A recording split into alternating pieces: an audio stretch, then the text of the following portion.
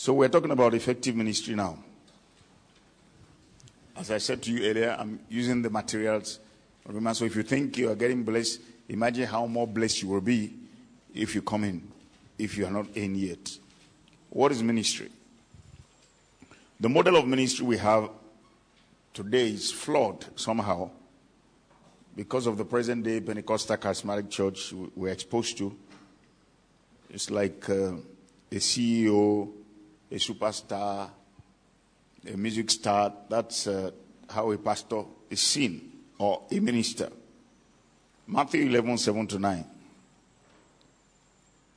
As they departed, Jesus began to say to the multitudes concerning John, "What did you go out into the wilderness to see? A reed shaken by the wind? But what did you go out to see?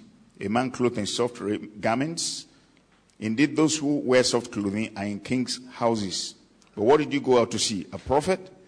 Yes, I say to you, and more than a prophet." So it's not our appearance or flamboyance or whatever that should define us. Jesus was saying, if it's a Hollywood star you are looking for, you should know where to look for the person. We know how successful politicians, successful in quote, how they appear, how music stars appear. It's unfortunate that seems to be how successful ministers in quote will appear today. So younger people coming up, they want to see that as a model of how it's supposed to be, rather than what we see of Christ in the Bible, who should be our example. The word minister is from the Greek word diakonos, which I'm sure many of you will be familiar with, and it means a servant. So when we're talking about effective ministry, we're talking about a servant. A minister is supposed to be a servant, somebody who carries out domestic duties. Matthew 20 from verse 25. But Jesus called them to himself and said, "You know that the rulers of the Gentiles lord it over them, and those who are great exercise authority over them. Yet it shall not be so among you. It shall not be so among you. But whoever desires to become great among you, let him be your servant. And whoever desires to be first among you, let him be your slave." And then he talked about himself. "Just as the Son of Man did not come to be served, but to serve, and to give his life a ransom for many." This should be our model. This should be our ideal. This should be what we should all be after, if it's New Testament Christianity. John chapter 10 verse 10. "The thief does not come except to steal and to kill and destroy. But I have come," Jesus speaking, "that they may have life, and that they may have it more abundantly. I am the good shepherd. The good shepherd gives his life for the sheep." Is that the idea we see? Is that the model we have today? The good shepherd gives his life for the sheep. Sacrifice. "But a hireling, he who is not the shepherd, one who does not own the sheep, sees the wolf coming and leaves the sheep and flees.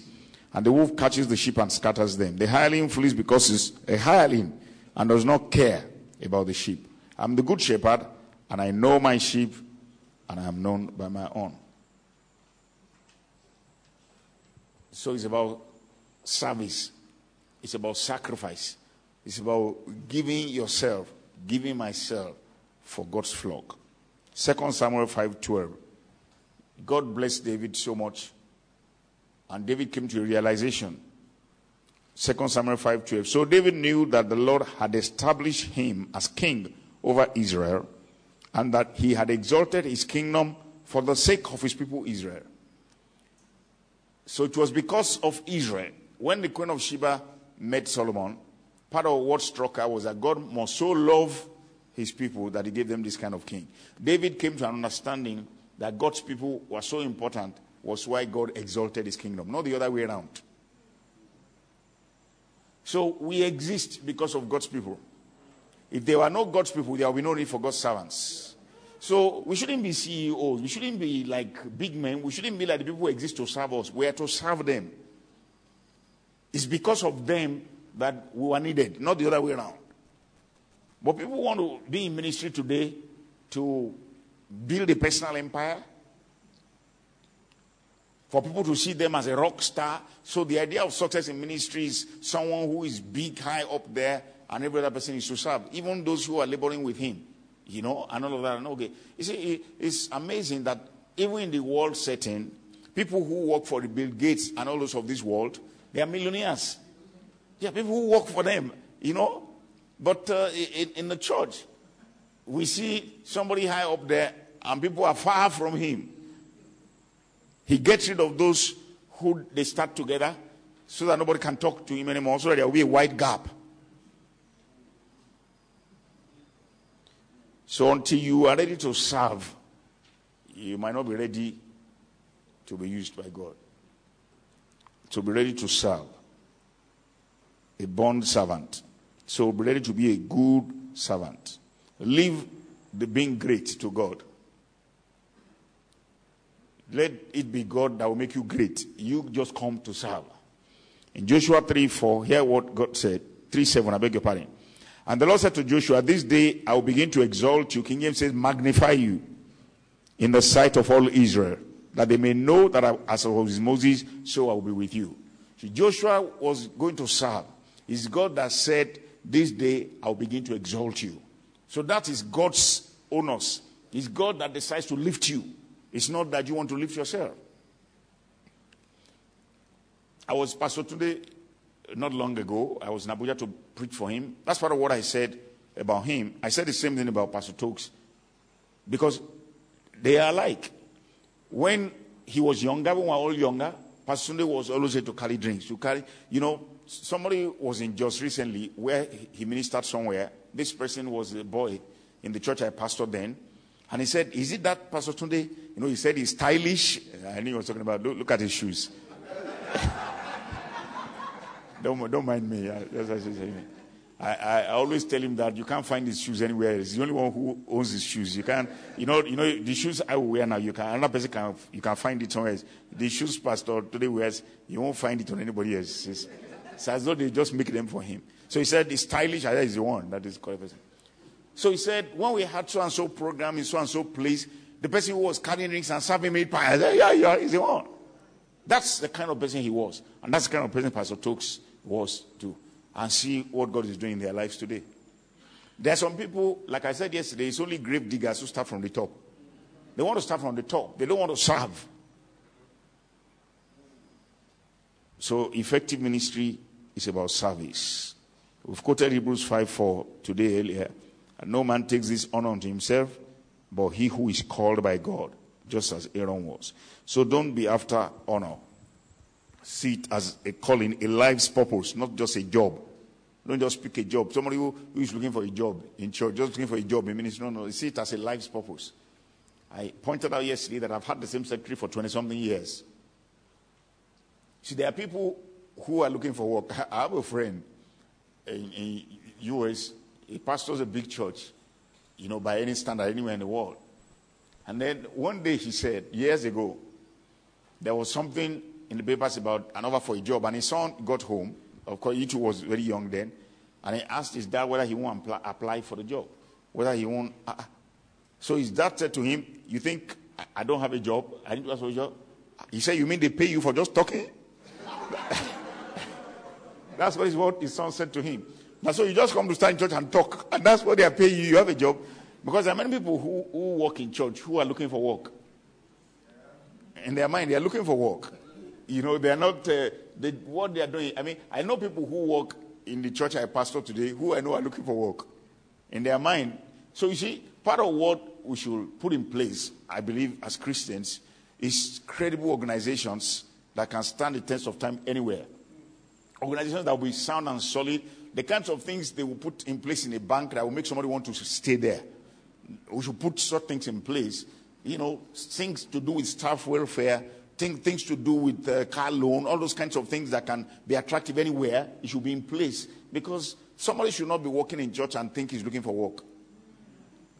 So we have chartered accountants on staff and things like that. These are things that set me thinking way back. Because I will meet somebody who will have served in a church for 10 years. The person will be in business before. And then the pastor will ask him to come and then it will be, something will go wrong and the person will be leaving with nothing. And the person will go and the person will now come and see me. I was not his pastor. I didn't know anything about it. And the person will ask, what will he do now?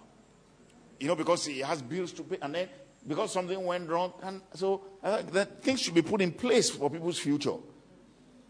There should be things in place. Because sometimes people ask me, how come the same people have been with you for 20-something years and all of that? These are parts of the reason. Because some things are put in place, and when it's obvious to people that you are not just after yourself, that is after things that will last, there is concern for everybody and what people's future will be. This is an aside. It's not part of my note. I'm talking because you're a ministry. Think that way. Think that way. So if government can think there should be what all these Stanbic pension things, all those kinds of things, yeah? Shouldn't church think like that? Shouldn't we think of when people are not able to work anymore, some things, so all that 7.5% salary goes somewhere, and then your employer will match it, yeah? So put things like that in place in church. Let such things happen so that if people need to leave, it shouldn't be because I didn't greet somebody's wife. Because of that, they say I should go. And then that's the end of it. After 10, 15 years, they're just going like that and nothing. The world even knows that shouldn't be. How much more the church? Anyway, let's go on. So, servant. Servant. Say, I'm a servant. Please say again, I'm a servant. Now, you may have heard this. How do you differentiate between being efficient and being effective? They are not the same. So it is said that being efficient is doing something right, but being effective is doing the right thing.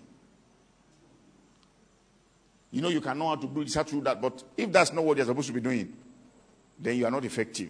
So doing something right is being efficient, but doing the right thing is being effective. So we can think of words like excellence, but the idea is producing the desired or intended result. That's what effectiveness really means. Producing the right or intended or desired result. Jesus came into the world for a purpose. God's calling is unto a purpose. There is a design in God's mind. There is a desire in God's mind. There is something specific in God's mind about every call, about every ministry. And it is when that desire is achieved, when that result takes place, that is when there is effectiveness. Effective ministry is serving people, using all the resources God has made available, spiritual, mental, emotional, physical, material, social, in a way that God intended to produce change in people's lives towards Christ-likeness. May I say the destiny of every Christian is childlikeness. That's the destiny of every Christian, childlikeness. Whether you are an introvert or an extrovert, whether you are poor or rich, whether you are educated or not educated, the destiny of every Christian is childlikeness. Romans 8:29. For whom he foreknew, he also predestined to be conformed to the image of his Son, that he might be the firstborn among many brethren. That's the destiny of every Christian, childlikeness. So can I simplify it and say, really, it's about more and better Christians. Let me simplify it. More and better Christians. So our job, our work, our effectiveness, whatever thing we say today or we say later is just about more and better Christians. That's the summary of the Great Commission. More and better. So more Christians. Those who are not Christians, let them become Christians. And then those who are already Christians, let them become better Christians. They become childlike. So it's simply about more and better Christians. It's good to know the purpose of something. Like Miles Monroe said, abuse is inevitable if you don't know the purpose of something. You see, the purpose always exists before the thing. For instance, the person who made chair now is because there was a purpose for people to sit on something that the person designed chair. It's not the other way around. There's always a purpose in mind before something is designed. So God had a purpose in mind before calling you. There's something he had in mind before. So until that thing is exactly done that way. So the purpose is more and better Christians. Jesus gave the Great Commission and he said, go into the world, preach the gospel to every creature that believe, and all of that. And he said, make disciples of all nations. So more, and then those who are in better Christians. So everything we are doing, any other thing we talk about, any story we can tell, whatever we say, if it is not towards more and better Christians, we are not doing what we are supposed to do. So whether it's billboard we print, or whether it's handbill we print, or whether it's something on television, or something, it must be towards more and better Christians. If it's not towards that, we are wasting time. We are wasting resources. Acts 16 from verse 29. Then he called for a light, ran in, this is the Philippian jailer, and fell down trembling before Paul and Silas. And he brought them out and said, Sirs, what must I do to be saved? So they said, believe on the Lord Jesus Christ, and you will be saved, and your household. It was to lead towards something specific. What must I do to be saved? So when ministry is effective, it produces a response. What must I do? There's a what must I do to be something. Until that happens. So we can preach, we can teach. If people just enjoy it, they just are happy, and it doesn't lead somewhere. Now, Pastor Tunde shared very briefly now. Why were we blessed? Because it led to something specific. There's something specific we could take away. So when we were enjoying what he was saying, he was letting us know that it's going somewhere. Now, he didn't plan to talk. He wasn't going to talk. But it was, Solomon had a dream. God appeared to him at night and said, ask what you want. But because that was what was on his spirit, that's what came out. Because, he didn't have a control over his dream. When you are dreaming, he was not in control. He just found himself in a dream. So how come it wasn't something else? How come it was that one? So it means that was what was on his spirit. That's what came out. And that's what happened now. And it went towards a point which all of us can take something away from and learn from. So ministry is always to achieve the purpose. Is to produce change to become Christ-like. Hallelujah. So, serving people with God's resources. We're going to be repeating things a lot in the outline because so that it can stay. That's how things stay. Repetition. That's what the Bible says, by the mouth of 2 or 3 witnesses, every word shall be established. Because repetition reinforces.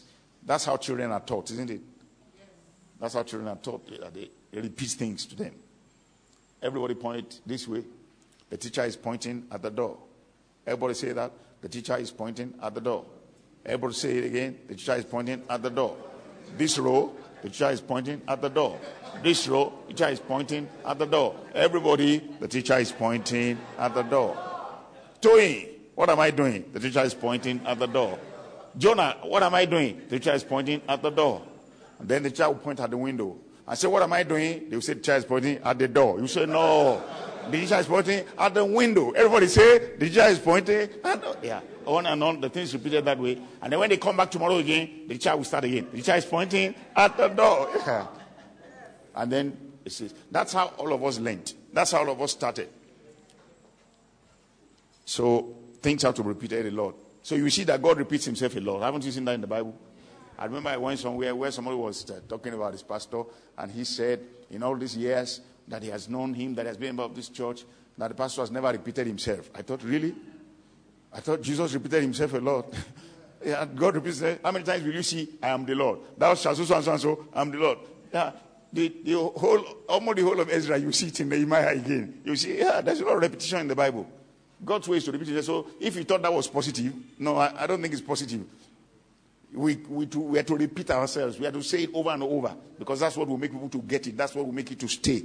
Nobody just hears something the first time and that's it.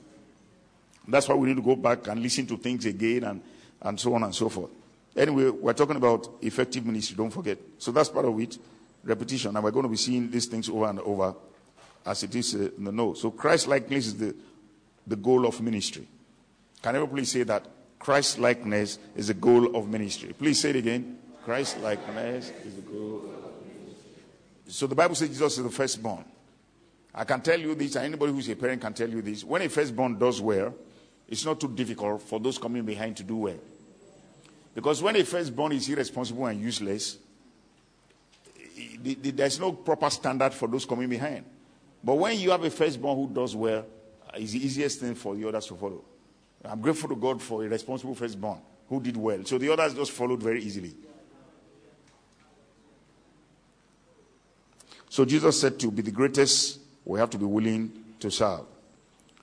Now, hear this. Jesus wasn't saying that as a strategy to greatness, but as a way to genuinely bless lives. You know what I'm saying? Because if we're saying, if you want to be great, to be the greatest and serve. So if your aim in service is to be the greatest, do you understand what I'm saying? You are seeing it as a means to an end. The purpose is to serve. That's how greatness is reckoned in the kingdom. So if we were to look at God's dictionary, if God were to have a dictionary, greatness in the dictionary of God means service. That's the idea. So not that I'm only serving you, I'm not really serving you, I'm just serving because it's greatness I am after. No, it should be because we love God, because we want to obey Him, because we want to serve His people, we want to be a blessing to them. That's why we serve. But that is the way we become great in the kingdom. But it's not because we're after greatness that we serve. Praise the Lord. Ministry is who you are every day. It's a lifestyle. It's not something you bring out on Sundays or when you want to do something and other times you pocket it. It should be a way of life. Think of Jesus Christ, our Lord. In Mark's Gospel, the first chapter is recorded that he cast out a demon in the synagogue. Where somebody can say that's simple, that was in the synagogue. But he was out on the street and a leper came to him and he said, if you are willing, you can make me clean. Right on the street, he said, I'm willing, be clean. He was in the house of Peter, and Peter's mother-in-law was sick. Even in the house there, he touched her, the fever left. He was at the well. That was like a chance thing. The others had gone and he was discussing with that woman. And not only did that woman's life change, the woman went to bring the men. And all. See, everywhere he was, every situation, we're saying ministry should be life. It's not something you bring out on Sunday and then for the rest of the week is not so. That should be our life. When he was on the cross, he was still saying, Father, forgive them, for they don't know what they do. I remember I spoke along these lines years ago. I titled the message Evergreen. Because, evergreen trees are green all year long. There are some trees that will shed their leaves, they will come again. This is how we're supposed to be all the time. So if we're servants of God all the time, wherever. So it should not be that, no, I'm busy today. No. I mean, look at Jesus. They just told him John the Baptist died. That will have affected him. Don't forget that Jesus was man on earth. This was his forerunner. And then they beheaded him. It had to do with another level of his own ministry now. But this was somebody he knew. Forerunner, and he wanted to be alone. That's what the Bible says. He went up to pray. He wanted to be alone. And then there was a multitude. If I were in his shoes, I would say, not today. And I said, not today. No. They just killed my cousin for goodness sake. Give me something. That's what I would have done. That's what I would have felt. But Jesus Christ ministered to them, multiplied loaves and all of that. But guess what? He still went back to do what he wanted to do. He didn't let it distract him. He still went to be alone with God. Many years ago, when I was coming to full-time ministry, because I was somewhere before, and it was time now for me to begin a work, I needed to seek God because, you see, when you are under authority, it doesn't necessarily mean that you will do everything that same way that was done before. So I needed to know what I was to do, how God wanted me to do things. And I looked at the Gospels, looking at the secret of Jesus of Nazareth, the man Christ Jesus. Because I saw that he had no follow-up system. He had no home cell. The things we do for discipleship today, he didn't have those things. And yet, thousands of people stayed and didn't go home. So what was his secret? So that was all I looked for in Matthew, Mark, Luke, and John. This was many years ago. And I came out with the conclusion, at least then, that the only secret was himself. That was what I came up with, himself. Just who he was by God. That's what drew the people. That's what kept the people with him. So I said to myself, if I will invest in my time with God to become the kind of person I'm supposed to be, it will draw and it will keep. I don't know whether I've been able to achieve it or not. But what I'm saying is, I saw that. So those things that are in place are good. The systems we put in place. Yesterday I talked about systems and they're in place. But you yourself as a person, work on yourself as a person. Because you can reproduce yourself, isn't it? And that's the idea. Be ye followers of me, as I am a follower of Christ. So ministry is who you are every day. So effective ministry is service. It is word-based. We have been told tonight that the word works. The word works. The word works. It has worked in my life. It has worked in Pastor Tunde's life. It has worked in Pastor Toxi's life. It has worked in the life of every other person here listening who has worked it. The word works. If you have seen God's word work in your life, can I see your hand? Of course. All of us. All of us. The word works. The word works. So you can't convince me otherwise. It's too late. It's too late. So attitude is important. We have seen that area today. You know, the way the plane flies, that you've heard this saying, I think it was Zig Ziglar that popularized it. Your altitude determines your altitude. Your altitude, it's supposed to be an aviation saying, actually. So they talk about the attitude of an aircraft. You know, those in aviation talk about that. So that your attitude determines your altitude is actually an aviation saying. So we want to soar high for God. Note that. So attitude is important. Your attitude to it. Because there are ways some people look as though they are apologetic about it. I remember I was meeting somewhere, and after the thing, we were in the pastor's office, and the person asked me what I was doing before, you know, for a living, what I was doing before I became a minister. So I misunderstood him. I said to him, oh, I used to be so and so. I said, but I'm enjoying what I'm doing now. He said it was obvious. That's why I'm asking. Because I thought he felt maybe I was missing something. Because there are ways Christians talk sometimes as though they knew how they used to sort themselves out before. As though being a Christian is less, an apology. What do you say? What word? I'm looking for it. A burden, as though it's something negative, as though you have decreased. No. This is life. This is life. So I said, no. What I'm doing now is good. Yeah, I'm happy with what I'm doing with my life now. I have no regret stopping what I was doing before. Since this is what God wants to do with my life, that's the issue. Because if it's not what God wants to do with my life, I probably wouldn't be enjoying it. I'm enjoying life. Believe me, I'm enjoying life thoroughly. Thoroughly, I'm enjoying life. I'm enjoying serving God. So your attitude determines your attitude. Because that's what made me talk about my attitude to it. Because when you are communicating something and it's eating you up and you believe it, it shows. Why is it 2 times? I thought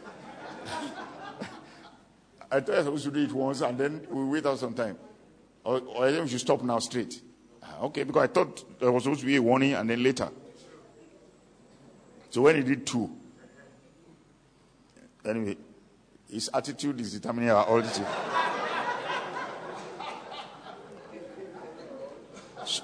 So we'll take a few minutes break. I'll be back. Thank you.